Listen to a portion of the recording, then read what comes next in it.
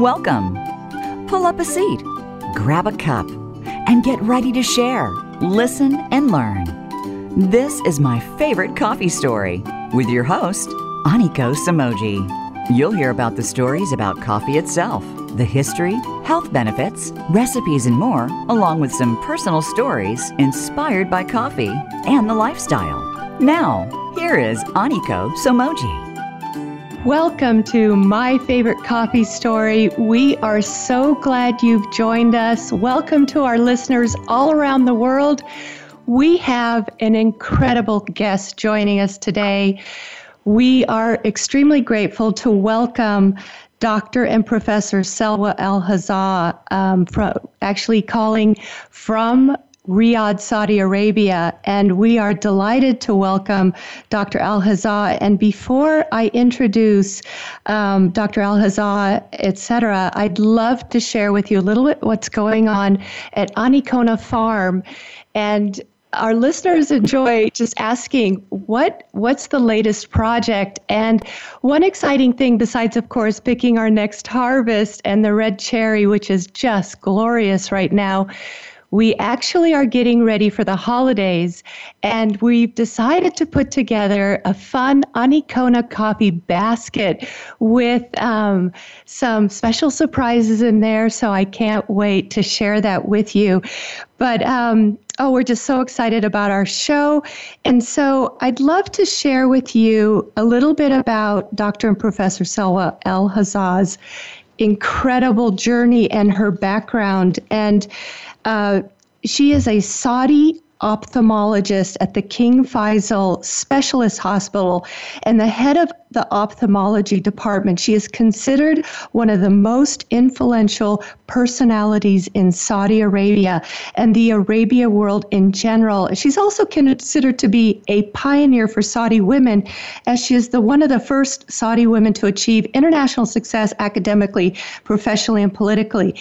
And in 2013, per the royal decree from King Abdullah, Dr. Al-Hazzaa became one of the first ever female members of Majlis Al-Shura, Saudi's parliament. She was named Arab Woman of the Year in the field of medicine and community services in 2005, and the Arab Women's Studies Center in Paris. In addition, Forbes International magazine chose her as one of the most influential, most powerful Arab women in 2005.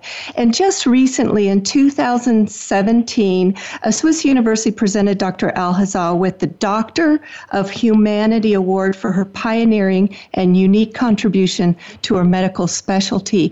We are so honored and delighted to welcome Dr. Al-Hazzaa. Welcome to My Favorite Coffee Story. Well, thank you very much, Aniko, for having me. It is a pleasure and it is an honor to be part of this unique and global show. Oh, well, we are so delighted. Well, and the incredible thing is today is a historical moment there for Saudi women. Please tell us the most amazing thing that just happened, please.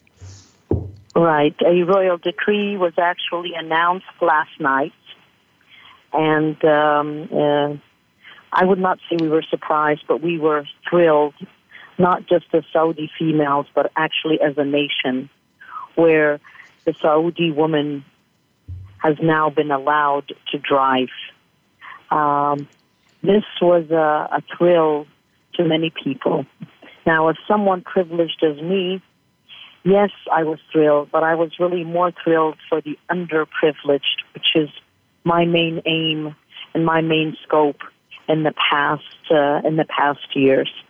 This will not only lifting the ban on driving.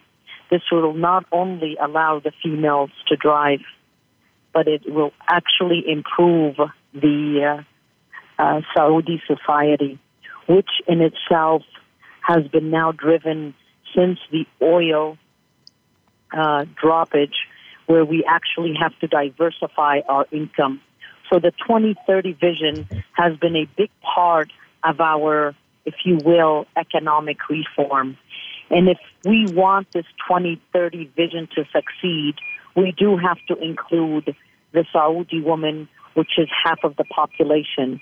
And to be able to include the Saudi woman, you do have to give her mobility, because this mobility will enhance her participation within the society, and more important, be able to give her more mobility to be able to have various jobs that are waiting for her. So in itself, this has been a unique experience for me.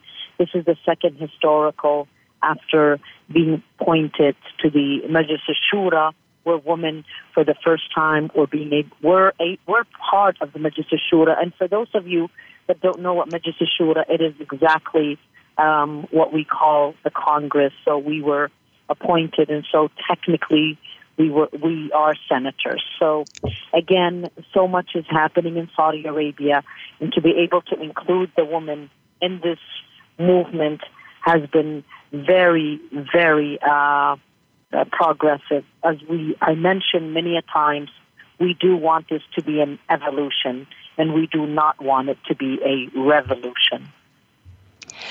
Well, it's a monumental day, and we're so honored that you've joined us, because I know you have various interviews with BBC, etc. So this is such a true honor. And the My Favorite Coffee Story Today show is all about health and coffee, the Saudi way. And we just thought, it'd be so wonderful to chat with you a little bit today, to share your personal journey, a little bit about your career, some of your favorite stories while you were in medical school, etc. Dr. Selwa, please tell us about your journey, please, as you became a medical doctor at Johns Hopkins Medical School. Right. Well, interestingly, I come from an Al-Hazzaa family where they are merchants. So in reality, they are all, the family prior to my father were all illiterate. And they were illiterate because they were merchants, they were rich, and they saw no need to go to educate themselves. But my father always had a vision. So he wanted to go to school, but he knew that he could not leave the family, more or less the family business. So what he would do, and at that time they were bringing in cars. They were the Chevrolets, the Caprice, from the United States to the Kingdom of Saudi Arabia. And this was in the 50s and 60s. So my father would actually do his job during the day, and he would get into one of these cars. And he was very young, 8, 9 years old, and would actually go to the mosque. And the reason he would go to the mosque, because the mosque would teach at night, but they will only teach to the blind people. So my father had to fake that he was blind in order to educate himself. The reason for educating himself, he wanted to also educate his family. And this had a very important, at that time he was married.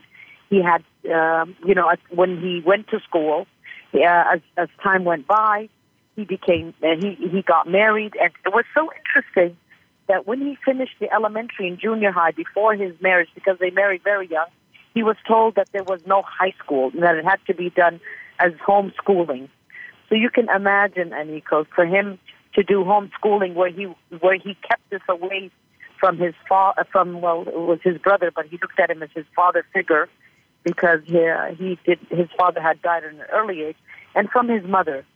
And so he was married at that time. He started having his children, and interestingly, we were 5 girls, and he passed his homeschooling without anyone knowing that he was going to school. So when he finished the high school, someone told him, why don't you go ahead and submit your paperwork? So my father submitted his paperwork because they were doing scholarships.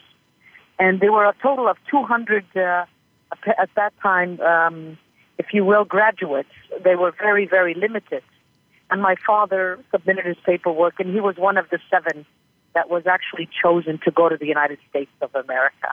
And that's how the journey of us started. So if you can imagine, for him to go to his brother, who is rich, powerful, and wealthy, and at the same time illiterate, and to him that I am going to the United States of America. At that time, he had 4 of us, four daughters, and my mother, who was very young. She was now 17 years old with 4 girls. And for him to tell his family, or if you will, his mother and his brother, that he was going to the United States of America, the response was, "You will not go to the land of the infidels." That's the way it was looked at, unfortunately, because we come from a very conservative part of Saudi Arabia. He was adamant. My mother's father came into the picture, who is a very big sheikh, meaning very, very religious and held. And he had told my mother at that time, if you ever think of leaving the country, you will be disowned. But here was a young father, a mother who now turned 18, was pregnant with her 5th child, who was born. And at that time, my father decided to name the last child as Suzanne because he was adamant to go to the United States. His brother finally gave in, allowed him, but on one condition. He said, you take your wife, you go educate yourself, but you make sure these 5 girls are left in the kingdom so that they are brought up the Saudi way. My father, of course, agreed in the beginning just to get the ball rolling, as they will. And as my father tells us, we were practically kidnapped by our own mom and dad to get us to the United States. And that's when my story started, being in the United States, in Tucson, Arizona, where my father pursued learning English because he knew no English at that time. It was not taught. Then did his bachelor's degree and did his master's degree. And that's how I ended up in the United States of America as a youngster with my father. And my father has always been the person that has been the driving force for our education for us 5 girls who now hold various positions within the Kingdom of Saudi Arabia. Oh, Dr. Al-Hazzaa, what an incredible story, and thank you for sharing that. And what an incredible example your father presented to all of you. And growing up in Tucson, Arizona, that must be fascinating. Tell us a little bit about some of the memories of those times and how then you decided you'd like to actually go into medicine. Yes. Well, when we sort of got a little older, my father decided that we should now head back home because that was our roots, and it has always been our roots. Although at one time I did think I was a Mexican-American, and so I was put back in my place. So when we came back to Saudi Arabia, we were teenagers, and my father insisted that I go into medicine, although I had never thought medicine would be my field. But at that time in Saudi Arabia, and I had to go back with the family because we're very family-oriented as Saudis, and I was told that I could only be one of 2 things, and this was in the 80s. I can only be a teacher or a physician. That were the only 2 options they had for the college. So I decided, I guess, to be a physician. So I went into medical school. I excelled because I tended to just concentrate on the medical school and forgot everything else. And in all honesty, I'm glad now looking back, I don't think I would have chosen any other field.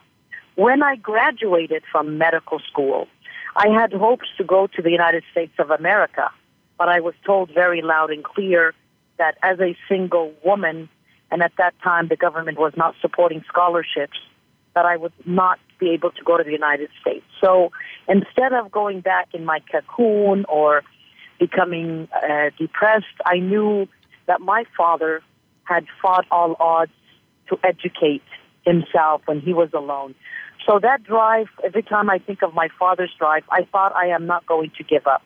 So I went all around Riyadh, and interestingly, the only residency program that was recognized by the United States was ophthalmology. So ophthalmology chose me, and I did not choose it. So I decided to go into ophthalmology. I did not want to in any way defy our customs, which I have to respect, and a mother and a father and a family which had given me support. So I went into ophthalmology, I excelled, and then I became the ophthalmologist. In my last year, my husband, who now I have just finished 29 years with, and last July 17th, had come and asked for my hand through the normal channels. I got a chance to meet him. I knew he was the man that I wanted after meeting him for 6 months. He happened to be, just by sheer coincidence, be relocated to Washington, D.C. I had already applied for the Johns Hopkins to do my fellowship, and it was just by sheer coincidence I got acceptance. So here's my husband who got accepted in Washington, D.C. I got accepted in Baltimore. We went there. I did my 3-year fellowship in genetics and retina, and during those 3 years, I did have my 3 children who are now actually in Los Angeles, one working, one doing a master's degree in architectural engineering at the University of Southern California, and one preparing for epidemiology and biostatistics in the University of California, Los Angeles, UCLA.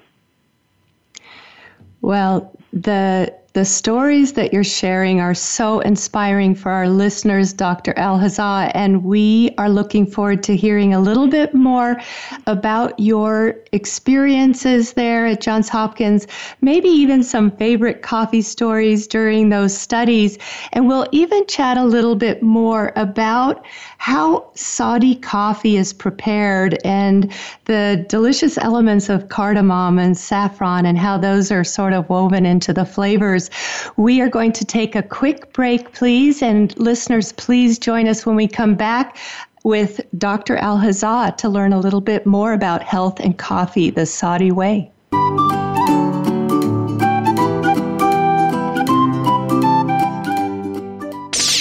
The Internet's #1 talk station. #1 talk station. VoiceAmerica.com. My favorite coffee story is brought to you by Anikona Farm, where every bean we grow represents a great story somewhere in the world. When you buy coffee from Anikona Farm, you're investing in new memories, stories, and experiences. We harvest our beans with your future story in our heart. So, from our heart to yours, enjoy the Anikona experience. May your coffee story be as rich and delicious as our Kona coffee with love. Please visit Anikona.com and get your Anikona Story coffee special today. What if there was a radio show that could demonstrate how we can cut your taxes in half without diminishing needed government services? One that could explain how to create tens of millions of jobs at no cost to taxpayers, as well as fantastic yet easily affordable health care. Side effects include cutting crime rates nationwide, providing better education for our children, international peace and harmony, and protecting your private personal data from government intrusion. Tune in to Libertarians Working for You with Arvin Vora, Tuesdays at 8 p.m. Eastern Time, 5 p.m. Pacific Time on Voice America Variety. Fire can destroy your home, your business, and your life in seconds. On Speaking of Fire, with co-hosts Mike Schlattman and Donna Ingram, we investigate fire, the origin and causes, and provide important information to prevent accidental fires and save your life, loved ones, and your property. We speak to experts about technology, investigative research, and insurance issues with regard to fire. Tune in Wednesdays at 2 p.m. Eastern Time, 11 a.m. Pacific Time on the Voice America Variety Channel. Have you become a member yet? Sign up now to become a member of Voice America. It's always free and easy. Plus, you get to take advantage of some great member benefits. Get unlimited access to millions of hours of on-demand content across all of our channels. Keep track of your favorite episodes, shows, and hosts in your own customizable library. Find out what shows you might be interested in based on your favorites. Plus, you get insider access with our newsletter. Membership gives you more. Sign up at voiceamerica.com and click register at the top right. Ask the experts. Call toll-free right now, 1-866-472-5787. And ask our All-Star team to answer your question. That's 1-866-472-5787. Thank you for calling. VoiceAmerica.com.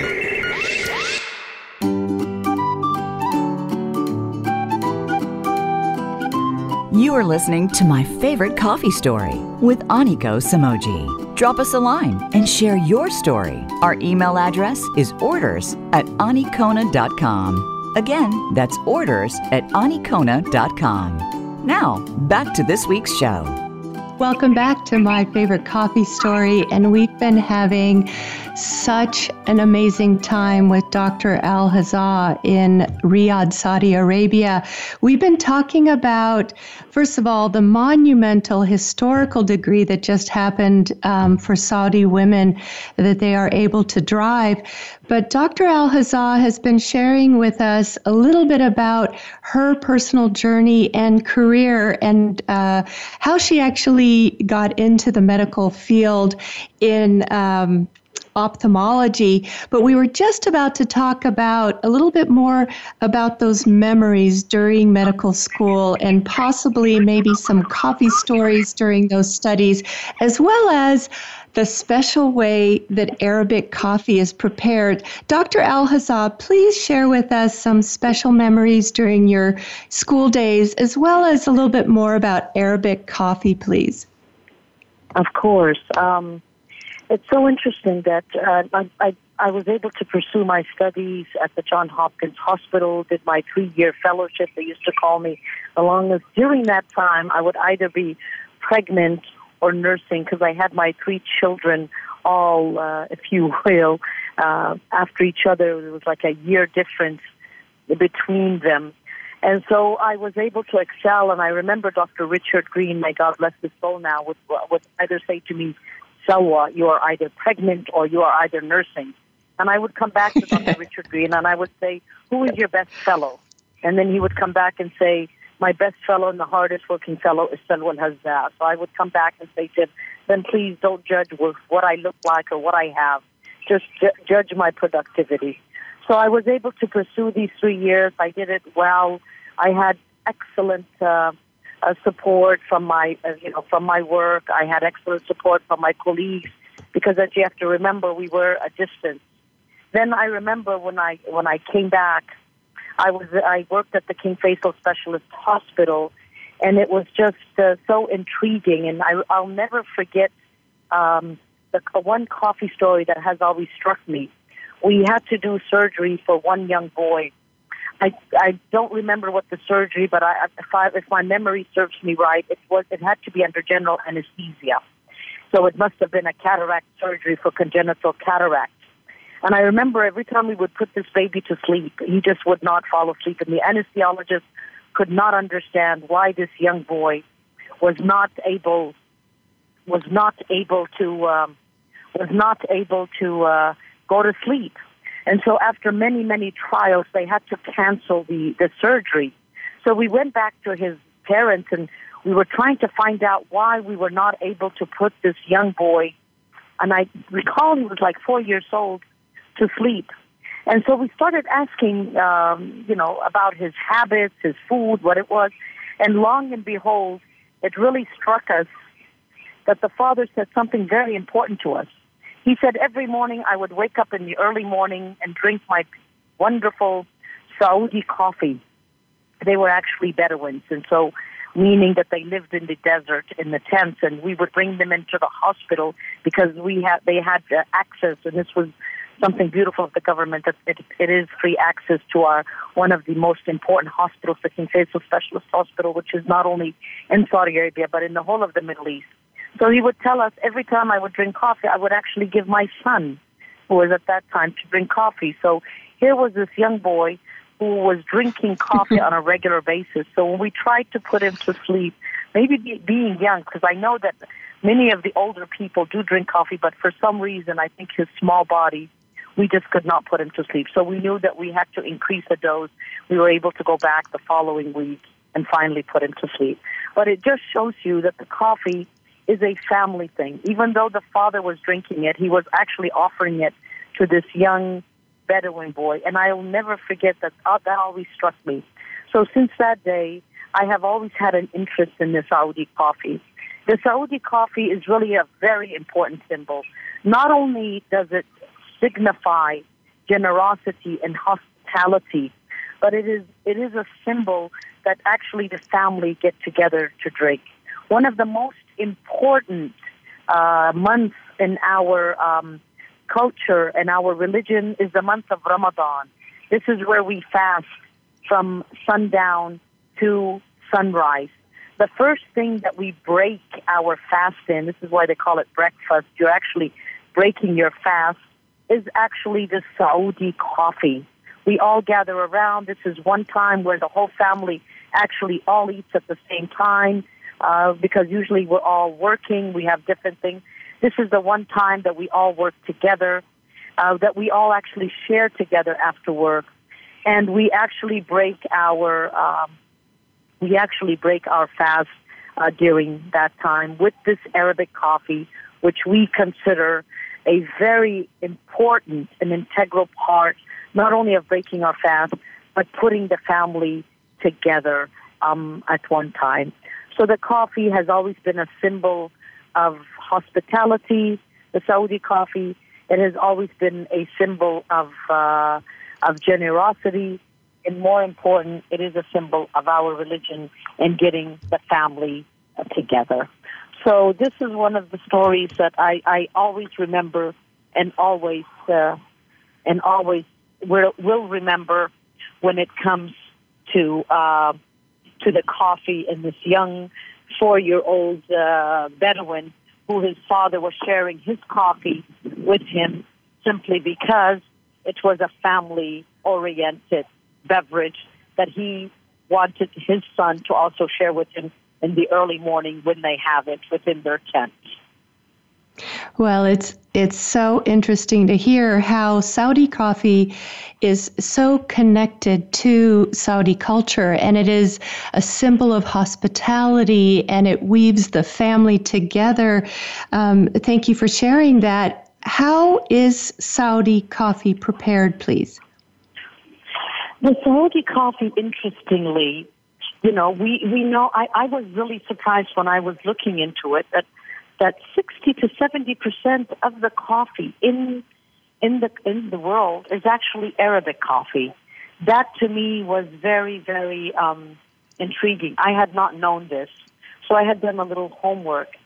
And we have to know, every time you think of coffee, they always tell us the Ethiopian coffee and the Yemeni coffee is always the best coffee. That's what I have always. And when I looked into it, it is true. The coffee that comes, and this goes back to the 15th century.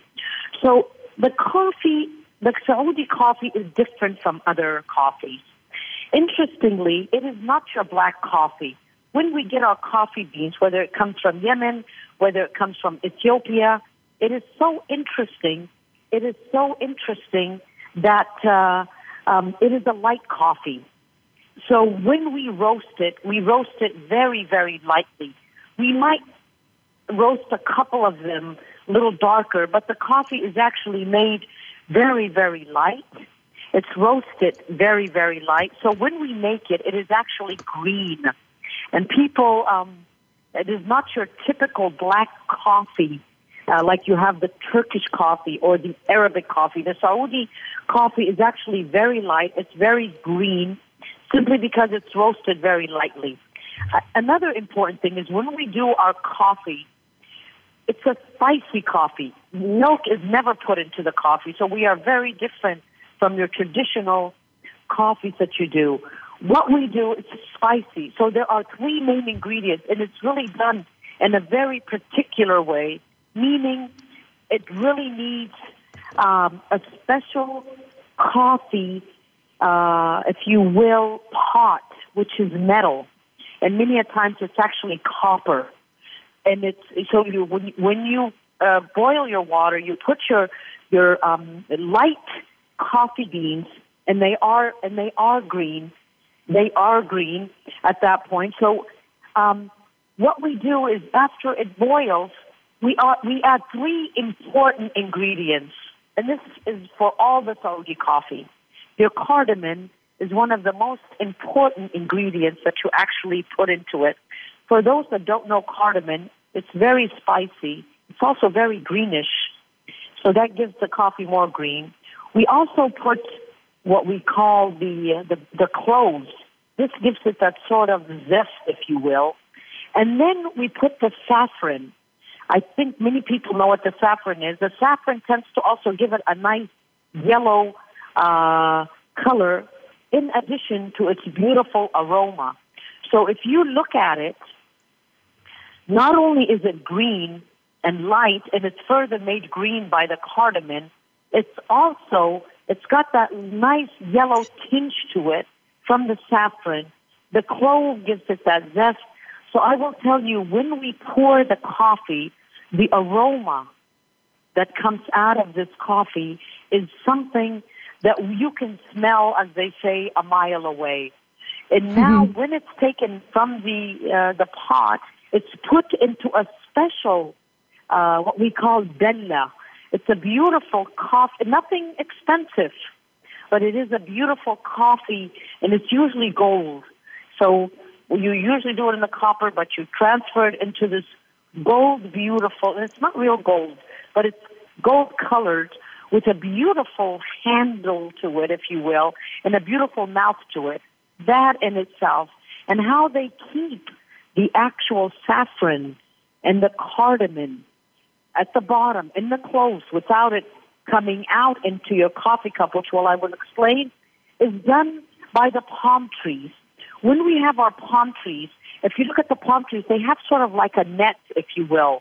This beautiful net that you take off actually the stalk of the palm tree, they wash it, and they use that as a sieve. And this sieve actually will only let the coffee come out and hold, and it's a natural sieve, and will hold back your saffron, you don't want that in the cup, will hold back your cloves, will hold back the cardamom in this beautiful coffee cup. Now, when it is being presented, it is usually presented by the youngest in the majlis. When we say majlis, we're talking about the seating. It's usually, or it can be done by the host, depending on the occasion. And always, the coffee pot, this gold coffee pot with this natural sieve, has to always be held in the left hand. We have these beautiful little coffee cups that have no handles to them. You hold them with your four fingers and thumb. And these are little coffee cups that whoever is serving must hold these coffee cups at least 5 to 6 in his right hand. So when he pours this beautiful coffee with this beautiful aroma from this beautiful coffee pot, this gold coffee pot, they do it in a very stylish way where they can raise it very, very high. You see the coffee dripping, and they are very experienced in this. And it goes into this beautiful coffee cup, but we never fill up the coffee cup. If any coffee cup is filled, this is an insult to your guest. We actually put it 1/3. If we want to be a little generous, we might go to 1/2. But you never fill the coffee cup more than 1/2, because if you do, then what you are saying to your guest is drink fast and leave. So usually they can have up to 5 to 6 cups. So he gives the most eldest within the majlis or within the seating area, and then goes to the next in order. And it's done, and then when he finishes these 5 or 6 cups to these guests, he will go back and collect another 5 to 6. Coffee is usually drunk about 3 to 5 cups because it's poured in little. To us, it's very sacred. You tend to sort of sip it slowly because of this beautiful aroma. You tend to smell it more than sip it in the beginning. You usually give to 5 to 6 cups, and you never say, I don't want any more coffee. You don't talk when you're drinking your coffee because it's a symbol of generosity. It's our hospitality. It's our tradition. It's our culture. So when you are done, you don't say, I don't want coffee. This is not the Saudi way. What you do is you take your coffee and you just gently shake it. When you gently shake it, whoever's pouring the coffee will take it and put it at the bottom because he's still serving maybe coffee to the others. But if you want more, it's at the top. If you don't, if you have finished, it's put at the bottom of this stack of coffee cups. That's what the Saudi coffee is, my dear.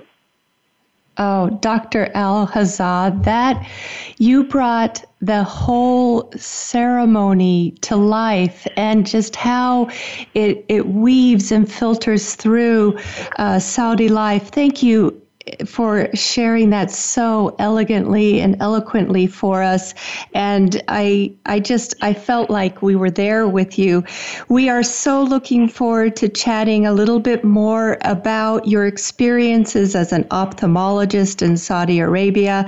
In 1995, you were appointed as the first female physician to the Medical Advisory Council, and that's the strongest governing body of King Faisal Specialist Hospital Research Center. We are looking forward to chatting a little bit more about your experiences in being appointed as the first female physician, and we also are looking forward to hearing about a little bit more about all the articles that you've written and experiences as a consultant in genetics. When we come back right after the break, we look forward to having you back, listeners, and thank you for joining us.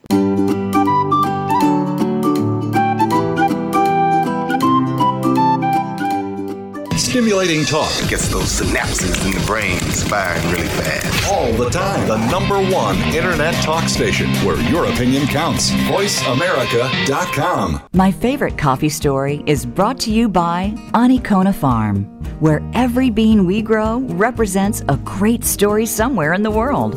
When you buy coffee from Anikona Farm, you're investing in new memories, stories, and experiences. We harvest our beans with your future story in our heart. So, from our heart to yours, enjoy the Anikona experience. May your coffee story be as rich and delicious as our Kona coffee with love. Please visit Anikona.com and get your Anikona Story coffee special today. We live in perilous times on a beautiful yet fragile planet. As a species, we are not doomed to self-destruct. We can live in peace and in love for one another. We can save this, our only home. We must mature. Open your mind, soften your heart. Listen for the fate of humanity. Crucial conversations for our survival. With host Lauren N. Nile. Tune in. The Fate of Humanity airs Wednesdays at 6 a.m. Pacific Time and 9 a.m. Eastern on the Voice America Variety Channel. Voice America Network proudly presents The Catherine Zox Show for women, men, children, and families. Catherine magically combines her compassion, experience, and talent to bring listeners a show that's upbeat, informative, and yes, a little sassy. Tune in every Wednesday at 7 a.m. Pacific Time, 10 a.m. Eastern to The Catherine Zox Show on the Voice America channel.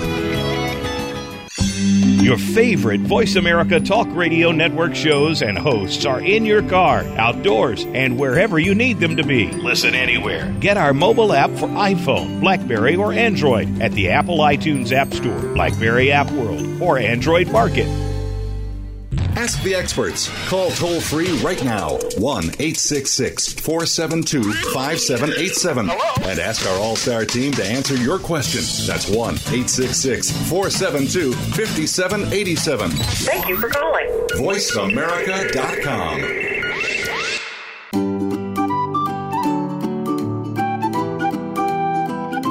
You are listening to My Favorite Coffee Story with Aniko Samoji. Drop us a line and share your story. Our email address is orders@anikona.com. Again, that's orders@anikona.com.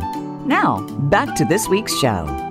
Welcome back to My Favorite Coffee Story. We are talking about health and coffee the Saudi way with Dr. Al-Hazzaa in Riyadh, Saudi Arabia. We were just talking about the beautiful ceremony around Saudi coffee and how it's prepared and how it's served and how it greets and welcomes family members and visitors to a Saudi home.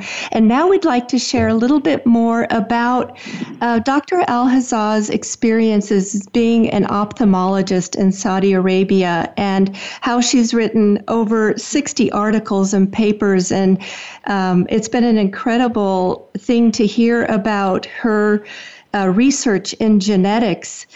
So we're going to talk a little bit more, Dr. Al-Hazzaa, about what is it like, please, being an ophthalmologist in Saudi Arabia? Well, as I mentioned, in Saudi Arabia at that time, you could only be a teacher and physician. So if you would compare the numbers or statistics of Saudi females being physicians in comparison, for instance, to the States, you would be surprised that it is a higher number because we had no other choices.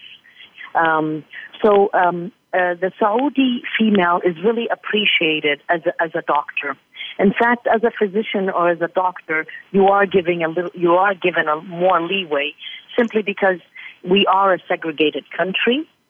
whether it comes to the schools, to the banks, to the different sectors. But in medicine, this is one, if you will, field where you cannot segregate. We are looked at as physicians regardless of our gender, and we do examine both sexes. So I have been very fortunate that I was actually, that I went into this field, and up to this day, I do thank my father, who insisted that I go into medicine, and at that time was not allowed to, go abroad, so I had to take ophthalmology as my course. So I remember when we first started, when you mentioned earlier, I was on the advisory board, and I remembered my father always telling us, things are not given, but taken. So when they were forming the advisory board, I don't know how I did it. I had just come back from the States. I was still young, not really. I had finished my fellowship with that and was still in the early years. And I remember going up to the microphone. They were asking questions, and I said, why do you not appoint females to the advisory board? Now, this was really unheard of at that time, but it just touched me that a couple of weeks later I was called into the big boss's office, and I was worried. I thought, what did I do? What did I do? Because you don't get called in as just a beginning consultant. And that's when I was given the news, Dr. Selwa, you have been appointed as a member to the advice. And I was not meaning myself. There were much more senior females over me, but for some reason, I think because I had taken the step forward, I was appointed to that. Now, there are many stories. I think one of the most important stories that I would like to share, and this really sheds a lot on the Saudi woman in ophthalmology, is during my residency before going to the Johns Hopkins, and this was in I remember it. I don't know why I cannot forget it. This was in 1986. They had an actual award where you should submit your research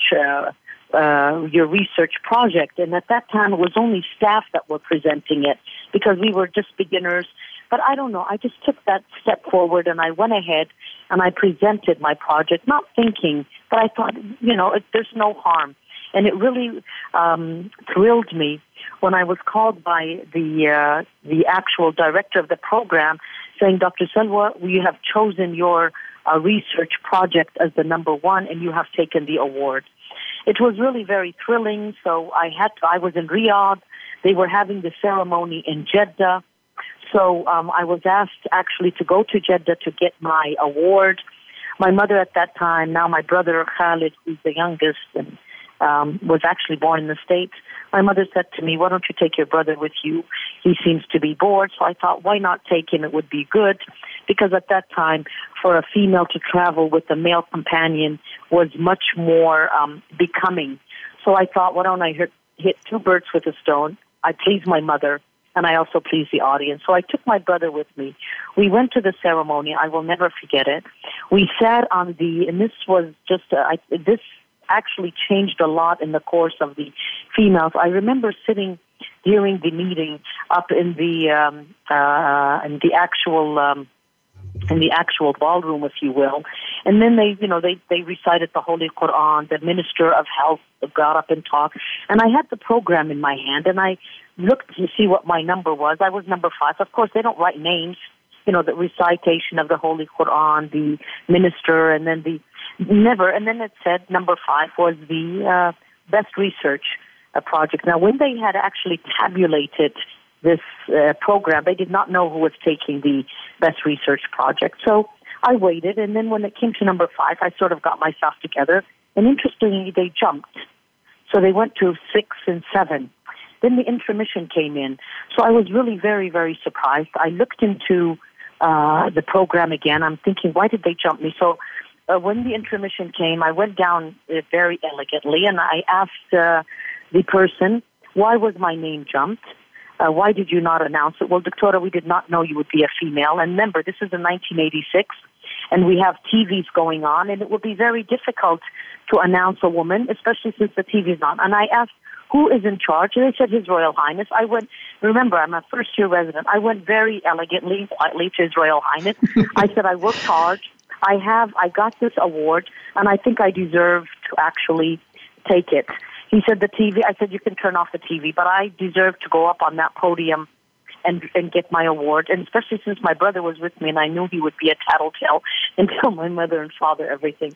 So interestingly, after the intermission, they did announce it. They did sort of turn off the TVs, which I did not mind. And I went and they announced my name, and I actually went and got the award, which was very thrilling. And so this story was like in 1986. 15 years later now, I'm Dr. Selwa Al-Hazzaa. I'm asked to come and attend this the ceremony 15 years later in Riyadh, and I'm seated up in front. And interestingly, the person that got the award was a female. So her name was called. She pounced up, went up, shook hands with the minister, shook hands with His Royal Highness at that time, continued to be, and with the delegates up there. The TV was on, the lights were on, and then she came and sat next to me. And I said to her, congratulations, you're very lucky. She says, yes, I know. I said, no, you don't understand. She looked at me, what is it, Dr. Selwa? I said, I was in your same shoes 15 years ago, and I was actually skipped, but I insisted on going up there and getting it because I wanted to open doors for other females. And to see you up there walking and prancing with confidence and no restrictions and no obstacles, I know that what I did 15 years ago as a first-year resident has opened doors for other females. So now every single female that does get the award is actually awarded that, let alone now that we are able to drive and be in the Majlis Shura. So that tells you we have done a lot in a very short time. And this is what I tell the West. Please let us fight our own fight. Yes, we had the oil boom. We can change the buildings. We can change the cars, but you can't change culture. This takes time, and it takes time because we want it to be an evolution, not a revolution. Yes, well, I love your quote, I seek to be the next generation's role model. That is so beautiful. You were just awarded the distinction of Dr. Humanity, and what an incredible award. Tell us a little bit more about that, please. I was just as surprised as you. I don't even know this Franklin University. I've never really dealt with the Swiss universities. I'm more of the American, the Johns Hopkins. I'm now a clinical professor at the University of Southern California.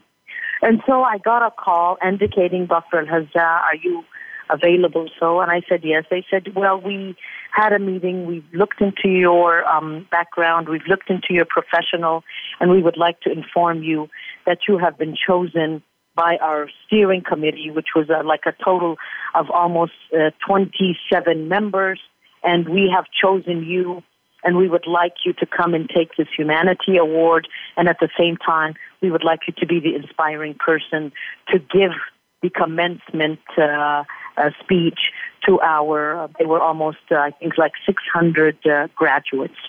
It really thrilled me. I'm not sure how it was. I remember once someone visiting the Kingdom of Saudi Arabia, and I think they were from the Franklin University. But all in all, everyone that comes from outside the Kingdom of Saudi Arabia, I have always been hospitable. I have like a tent, and I think she or he was probably part of the actual group that was coming from various different groups. But anyways, I did go and get it, and it thrilled me. It thrilled me when I was telling stories, and I told much more stories, Nico, than I'm telling you now. And then the mother came to me from South America, and she says, I can relate to what you said. Another mother was actually from the States. I can't remember which part of the States because she was there. Her daughter had graduated. She had sent her to the Franklin University. And she said, the minute you started talking, I just felt safe. I've never heard that. And I felt at home. It was just so interestingly that it was very interestingly that I had heard that quote. I had never heard it. So I knew that regardless of what nationality you are, what culture you are from, interestingly, we are all mothers and we are all females struggling to be the role models for the next generation. That's why we are put here on this earth. The reason I say that is because I did not have a role model. I was the first generation. I have always wanted to look up to a Saudi female. The only person I could look up to was my mother, who was actually illiterate by force because there was no schooling when my mother was born and had gone and she had gotten married being illiterate and learned to read and write after. So my role model was my mother, even though she was illiterate. I wanted to be a role model for the next generation, and to have a mother who was illiterate by force, and to have the next generation, and my mother had me when she was like 14, they used to marry young, to have the next generation, physicians, bankers, educators, surgeons, tells you that the Kingdom of Saudi Arabia has done a wealth of progress in such a short time span. Well, the way that you have balanced your incredible medical career, as well as have such beautiful children, and how you've balanced that is really remarkable. And we had the pleasure of meeting Dr. Al-Hazzaa as well as her 3 children here at Anikona Farm, and we were so honored and so delighted. We met through our mutual wonderful friend, Dr. Susan Zempt here, who's an incredible ophthalmologist in Kona, Hawaii. And that I'll always remember that as a special memory here at Anikona Farm, being together, sharing stories. And then just so grateful to you, Dr. Al-Hazzaa, of sharing your journey, your the way you are seeking to be the next generation's role model, and all the good that you're doing in the field of medicine. Before we close, we'd love to ask you, please, those research projects and what you've received the awards for in genetics and eye diseases. Quickly, please tell us, what is your latest project that you're working on and researching? Because I also know that you are on the special team that does medical clinical research as a clinical scientist and consultant in genetics research there at the Research Center. Please tell us quickly before we close. Yes, of course. You have to remember, here in the Kingdom of Saudi Arabia and in the Gulf area, consanguinity, which means marrying into the family, is very common. So when there is consanguinity or marriage into the family, you tend to have a lot of genetic diseases that are taken from one generation to another.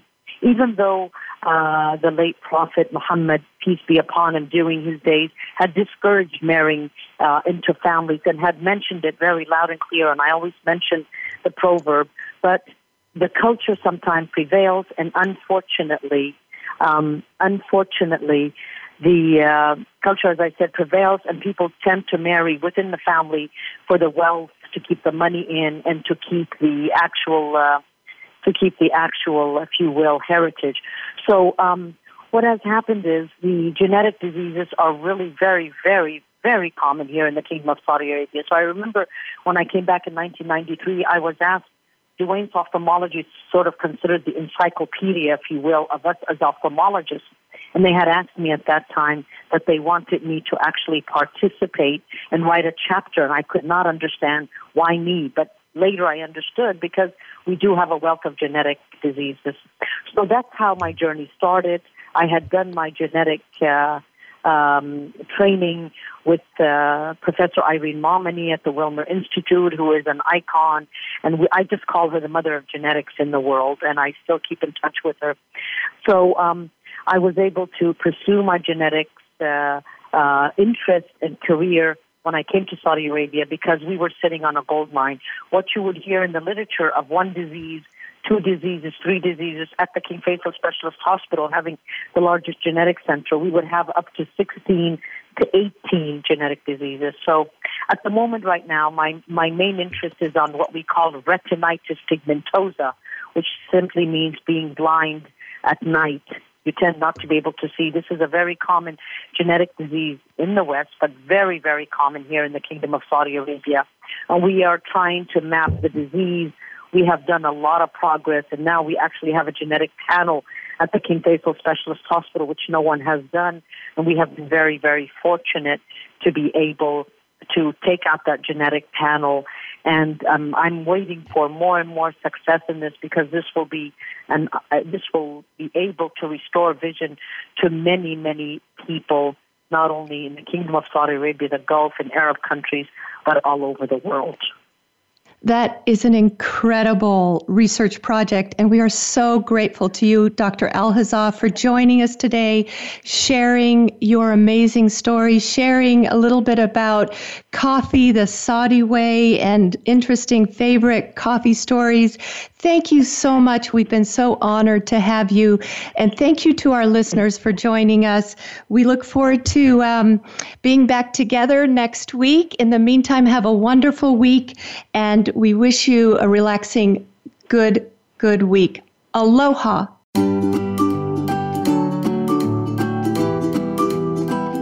Thank you for taking an hour out of your busy week to join us on My Favorite Coffee Story. Please tune in again for another edition with your host, Aniko Samoji, next Tuesday at 4 p.m. Pacific Time on the Voice America Variety Channel. Until then, we hope you'll have a relaxing week.